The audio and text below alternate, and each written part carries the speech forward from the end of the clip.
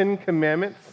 And so we are on week number 8, and we're going to be hitting the 8th commandment and seeing how that applies to us now and how that's relevant and how Christ comforts us and brings us hope in the midst of that. But before we do that, let's go to the Lord in prayer. Dear Father, thank you so much for this time when we can open up your word. Lord, we just pray that you bring it to life in our hearts and our minds, that we can know you through it, that we can see how we should respond, that we can see all the implications of how we've gone off track, but also see your beautiful call to look to Christ, and so know that if we know him, if we have a relationship with him, we are covered and we are safe, saved, one with him. Your sons and your daughters, your beloved children, your family. Lord, we love you, we seek you, and we pray all these things. In Jesus' name, amen. So I have this memory. It's this distinct memory from childhood, but just like all childhood memories, some parts are very vivid and some parts are kind of fuzzy. But I have this very distinct memory of being with my family when I was young. I'm going to say 5 years old, and I believe we were traveling, and we stopped at this outdoor store, maybe this bike shop store. I said it's kind of fuzzy, but some things are distinct. And I remember being in there with my family, and they're looking at stuff, and I wandered up to the front, and by the cash registers, there's this tub of these little rubber things. I believe you put them on the end of sunglasses to keep them from slipping off, but there was this big tub of them. And as a little kid, I picked one up, and I was playing with it because it was cool, and I was just mesmerized by it, and all of a sudden the family was leaving. And so I walked with my family outside, and we got into our van, and we're about to pull away, and then that's when my parents realized I had in my hand this little rubber thing. And they asked, where did that come from? And I'm like, I don't know. It appeared in my hand. But they quickly learned, oh wait, he took this from the store we were just in. And I remember feeling the unjustness of them forcing me to walk back into that store with this little rubber thing and going to a very apathetic clerk and saying, I took this, as he just said, okay. And I put it back into the rubber thing that each one cost 15 cents. I just remember feeling, what was the harm in me taking that? They had a whole tub. They were 15 cents each, but also just feeling like, why did my parents have to embarrass me just in something that small? But as we know, they probably were doing, not probably, they were doing what good parents do, instilling in their kids, you don't take what's not yours. Even if it's something that's 15 cents, even if they have a big tub of it, you don't just walk into a store and take something that is not yours. They were making it very clear that stealing is wrong. But some people want to say, well, what was the big deal? That didn't harm anyone. Obviously, the clerk didn't matter. I bet even the owners of the shop wouldn't really care if one of those little rubber things went missing. What is the harm? But it's getting to the principle of the thing, that how do we operate in society? How do we love people? And one of the ways we love people is we do not take what is not ours to take. And we all know this, don't we? We know this because if you've ever had someone take from you, oh, you know it. And you know how that's not right. If you ever had a package stolen off your front porch, oh, you know that's not right. If you've ever had someone try to charge you more than what you think you should owe, you know that's not right. And you know that people breaking into your house and stealing or taking something boldly from you is not right. We know that because we realize this is our stuff. And it's wrong, and it's not loving for people because we don't feel loved when someone takes it. It's why we lock up our houses at night and lock up our cars. We install cameras around to capture people and the actions because we know taking is not right. And so it shouldn't surprise us that when we come to the Ten Commandments, as God is laying out the law for his people about how they relate to him, but also how they relate to others, he actually has a commandment that covers this. And we see this in Exodus chapter 20. We've been going through Exodus chapter 20 as we look at all these commandments this series. And so if you have your Bibles, you can turn to Exodus 20 as we see the Ten Commandments laid out there. And we'll just be on the very small commandment and verse 15. Exodus 20:15 says simply, you shall not steal? Well, that seems really straightforward. As we've seen the last few weeks, these commandments are really straightforward.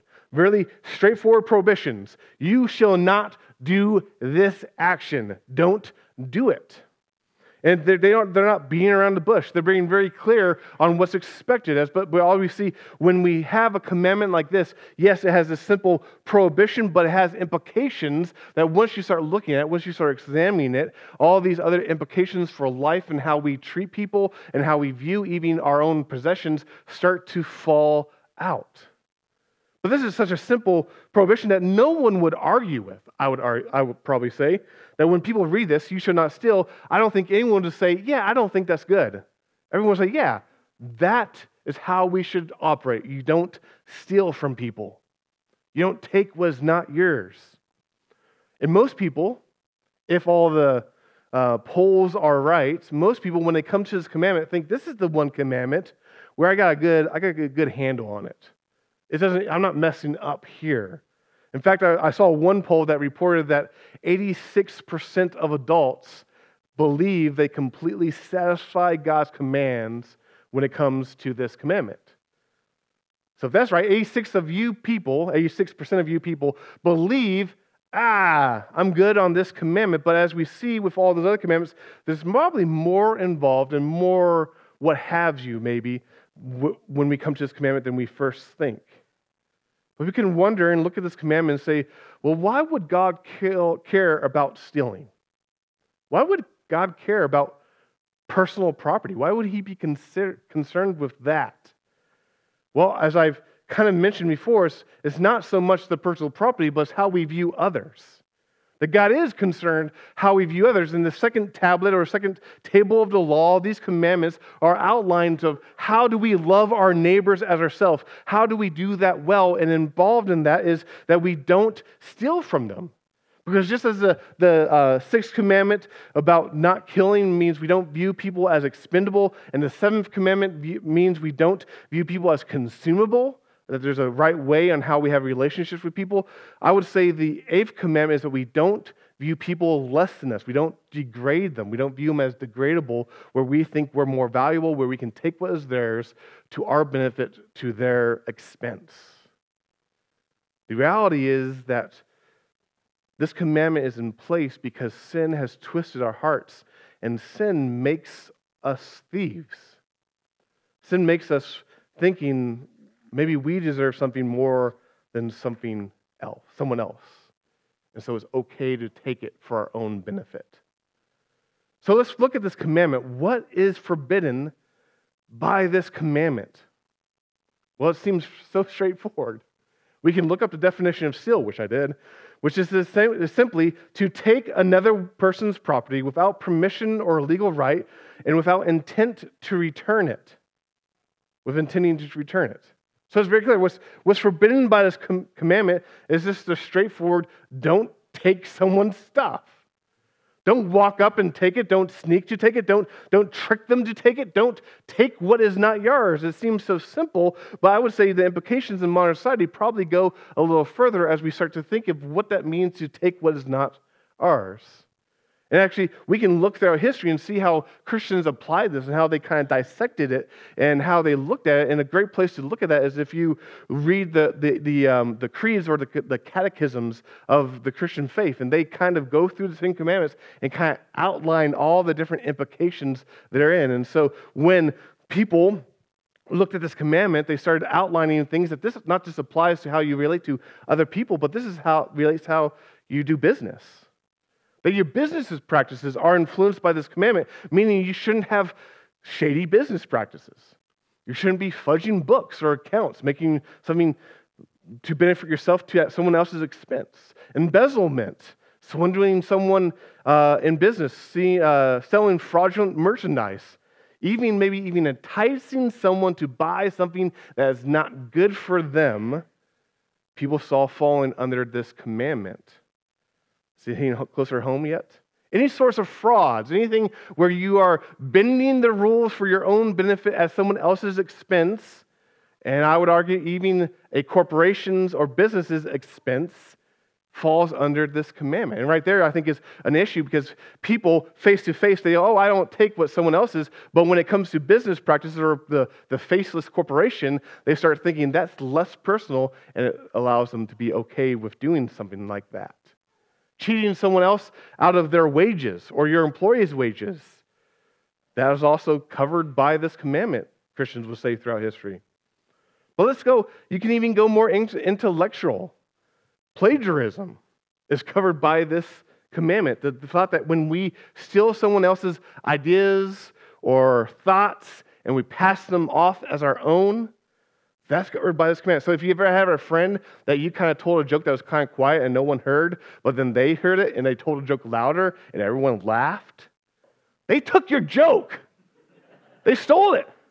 That's covered by this commandment. But more serious, plagiarism, when we take ideas that are not ours and pass it off as our own, people in academics know this is wrong, that if you do this in college or if you do this in higher education, you usually get a failing grade.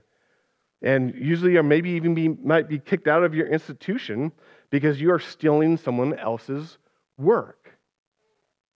Well, let's go even more modern into this. Online piracy, downloading music, movies, software, and more, that's still taking what is not yours. I remember when I was in seminary, and a leader in ministry I was doing, he gave me some Bible software that was on a disc that was very clearly burned from his. And he's like, hey, this Bible software will help you greatly in your studies. And I click it, and I said, cool. And I put it on my computer, and I was about to boot it up, and I started thinking, wait a minute, this is probably not right. That this software I didn't purchase it. And he didn't purchase some unlimited license to give this to everyone he wanted. That I was in the process of stealing this software because he gave this to me.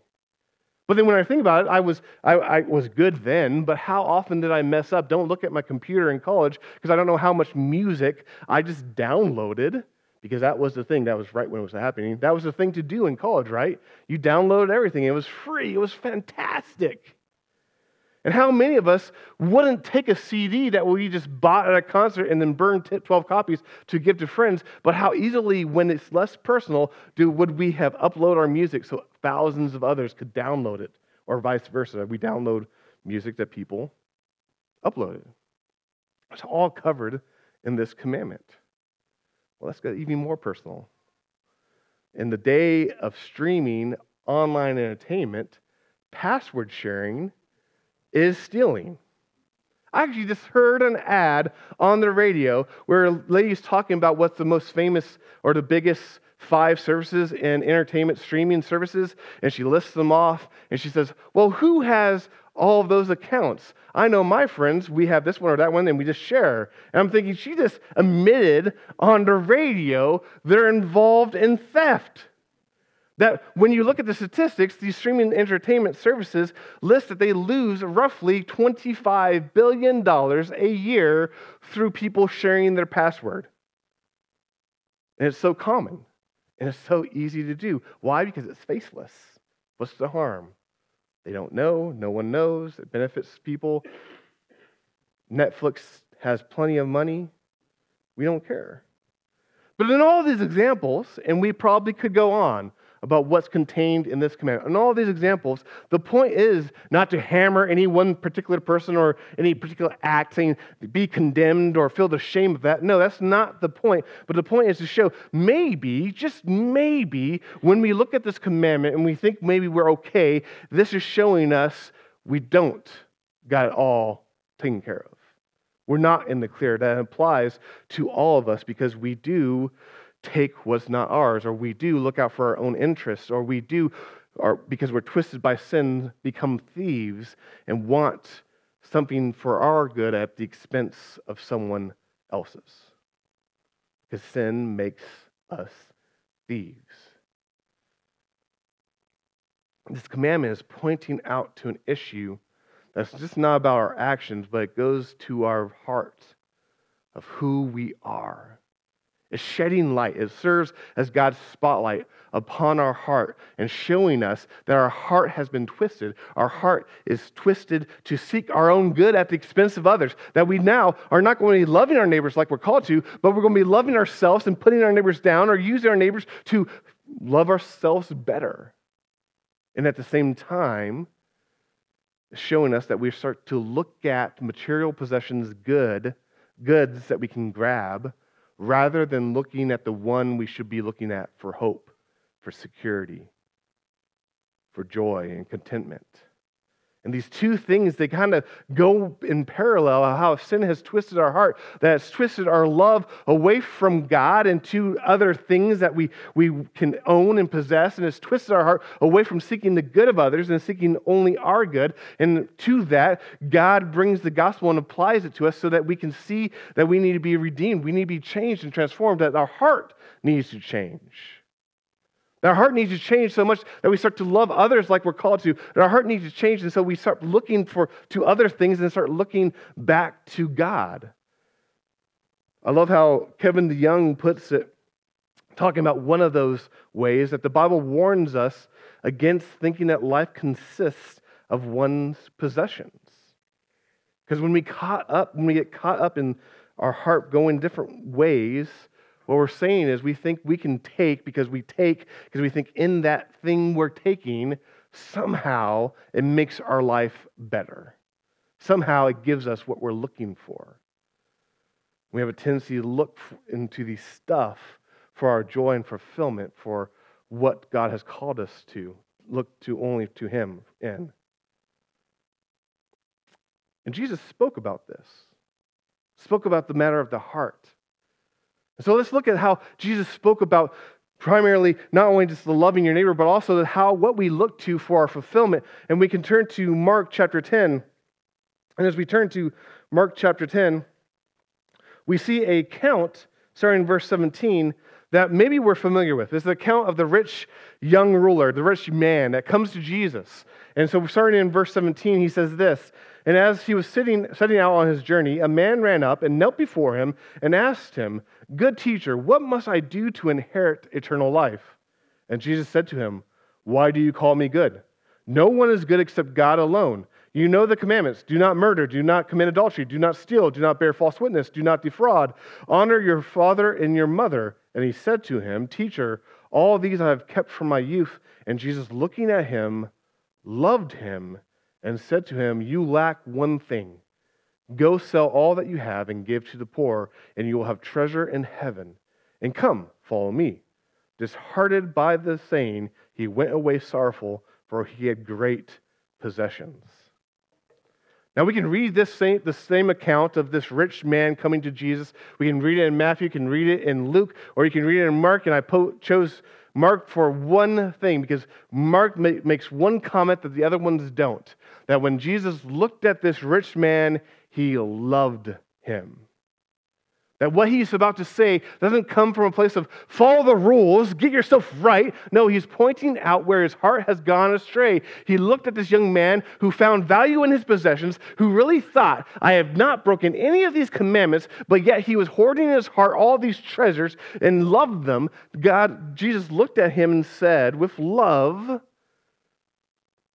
go sell what you own, because it's taking away from you looking to God. That your heart has been captivated by these things.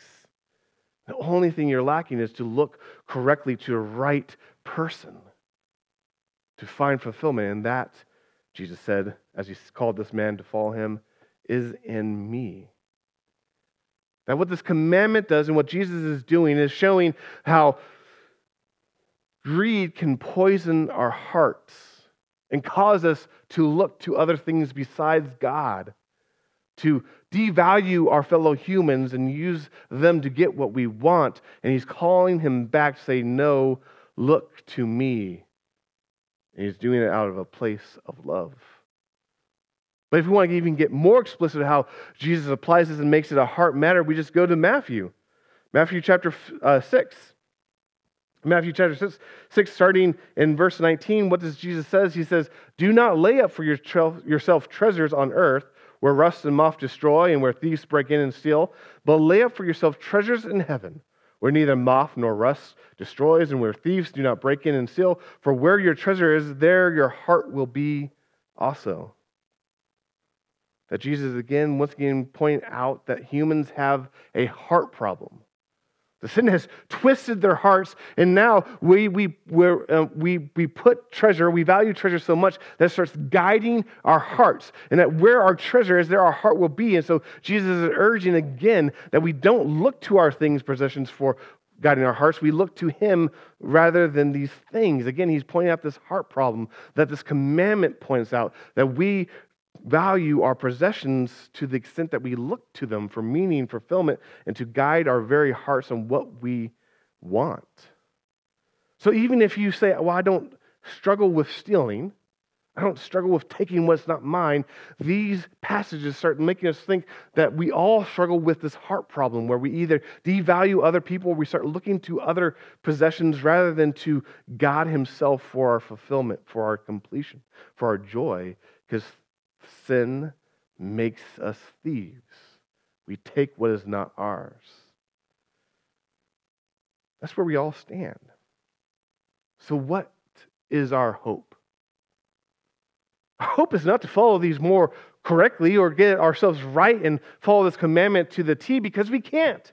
Jesus is showing we can't operate that because our heart is faulty. And so we need a new heart. And so what our hope is that we go to Christ who gives us a new heart. Our hope is in Christ. That we believe that when we come to believe in who Jesus is, when we submit our lives to Him, that He actually changes us. He transforms us from the inside out. He gives us a new heart that longs for Him, that looks to Him more than anything else. And so our hope is in Him and Him alone. It's not to change our actions. Those actions change after He changes us. And so our hope is to look to Christ. And I love the fact that the Bible makes it so clear that we can look to Him. And without doing anything but looking to Him, have hope. When you read the accounts of Jesus and Jesus being crucified, He is led to the cross and He's crucified between two other men. And how are they described?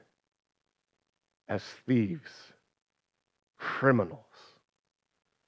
That Jesus was crucified along with these thieves. And as we read the account in Luke, it's this beautiful story where we see Jesus being crucified and these two men who deserved to be there, who defied the law, who stole from people, who were criminals, who were caught and now had been tried, and now they were being executed. And so one starts railing at Jesus.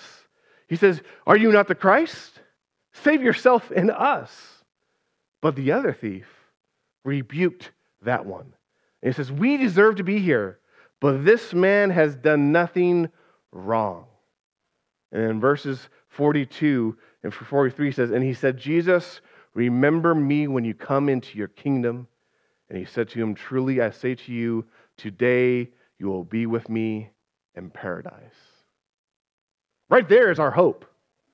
Our hope is not to follow this commandment, to not steal, because we mess up. We just showed how we all slip. We all fell. We mess up on this. We take what is not ours. But our hope is, just like that thief on the cross, having no power in himself to do anything else, he could look to Jesus and said, "Remember me." And that is our hope. As we are weak, as we fell, we look to Christ and we say, "Remember me." And we hear the greatest words in response.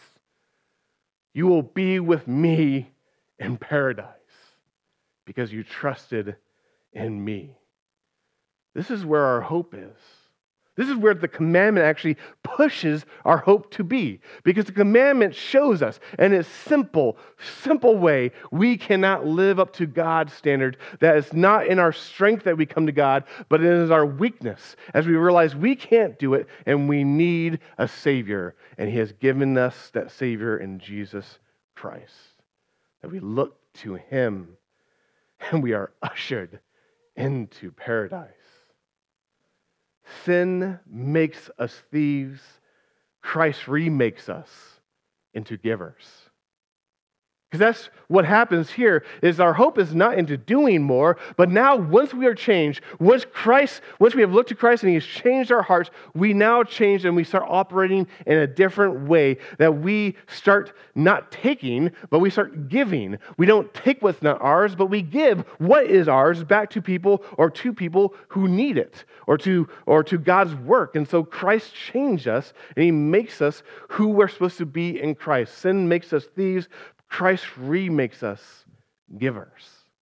As we walk in this newness of life, as sin has twisted our heart, Christ, through the gospel, through His grace, starts to remake it, reshape it back to what it is supposed to be, how we're supposed to live in Him.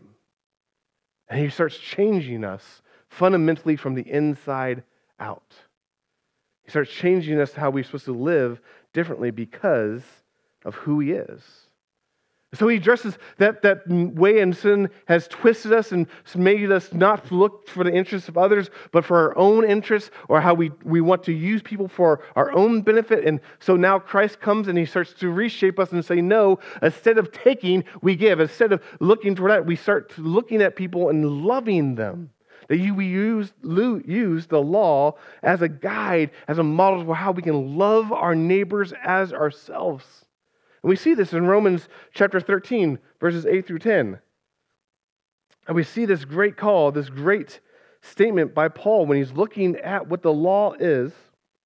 He says, owe no one anything except to love each other. For the one who loves another has fulfilled the law. For the commandments, you should not commit adultery, you should not murder, you should not steal, you should not covet, and any other commandment are summed up in this word, you shall love your neighbor as yourself. Love does not wrong a neighbor. Therefore, love is the fulfilling of the law. That the positive way in which we now walk in the newness of life that Christ has given us is to love our neighbors. And if you ever question, well, how do I love my neighbors? Paul is saying that the law is giving you there to show you how to do it. You don't kill them. You don't steal from them. You don't violate the marriage covenant. You don't covet what is not yours. You don't do these things that have been laid down. That's how we start loving our neighbor. And we don't do that from our own power or from our own ability, because we are now new in Christ and we live out this law where we do it from His power and what He has given us, and from the encouragement of His word and from His Spirit working mightily in us, that we start living for Him and all these things. It changes how we see people. We start loving them as we've been called to love them. But it also does something else. We don't just love people, but actually reframes ourselves on how we even see work and how we see life. And we see this in Ephesians 4, chapter 28. One small little verse that gives you the positive element of what this commandment entails. It says, let the thief no longer steal,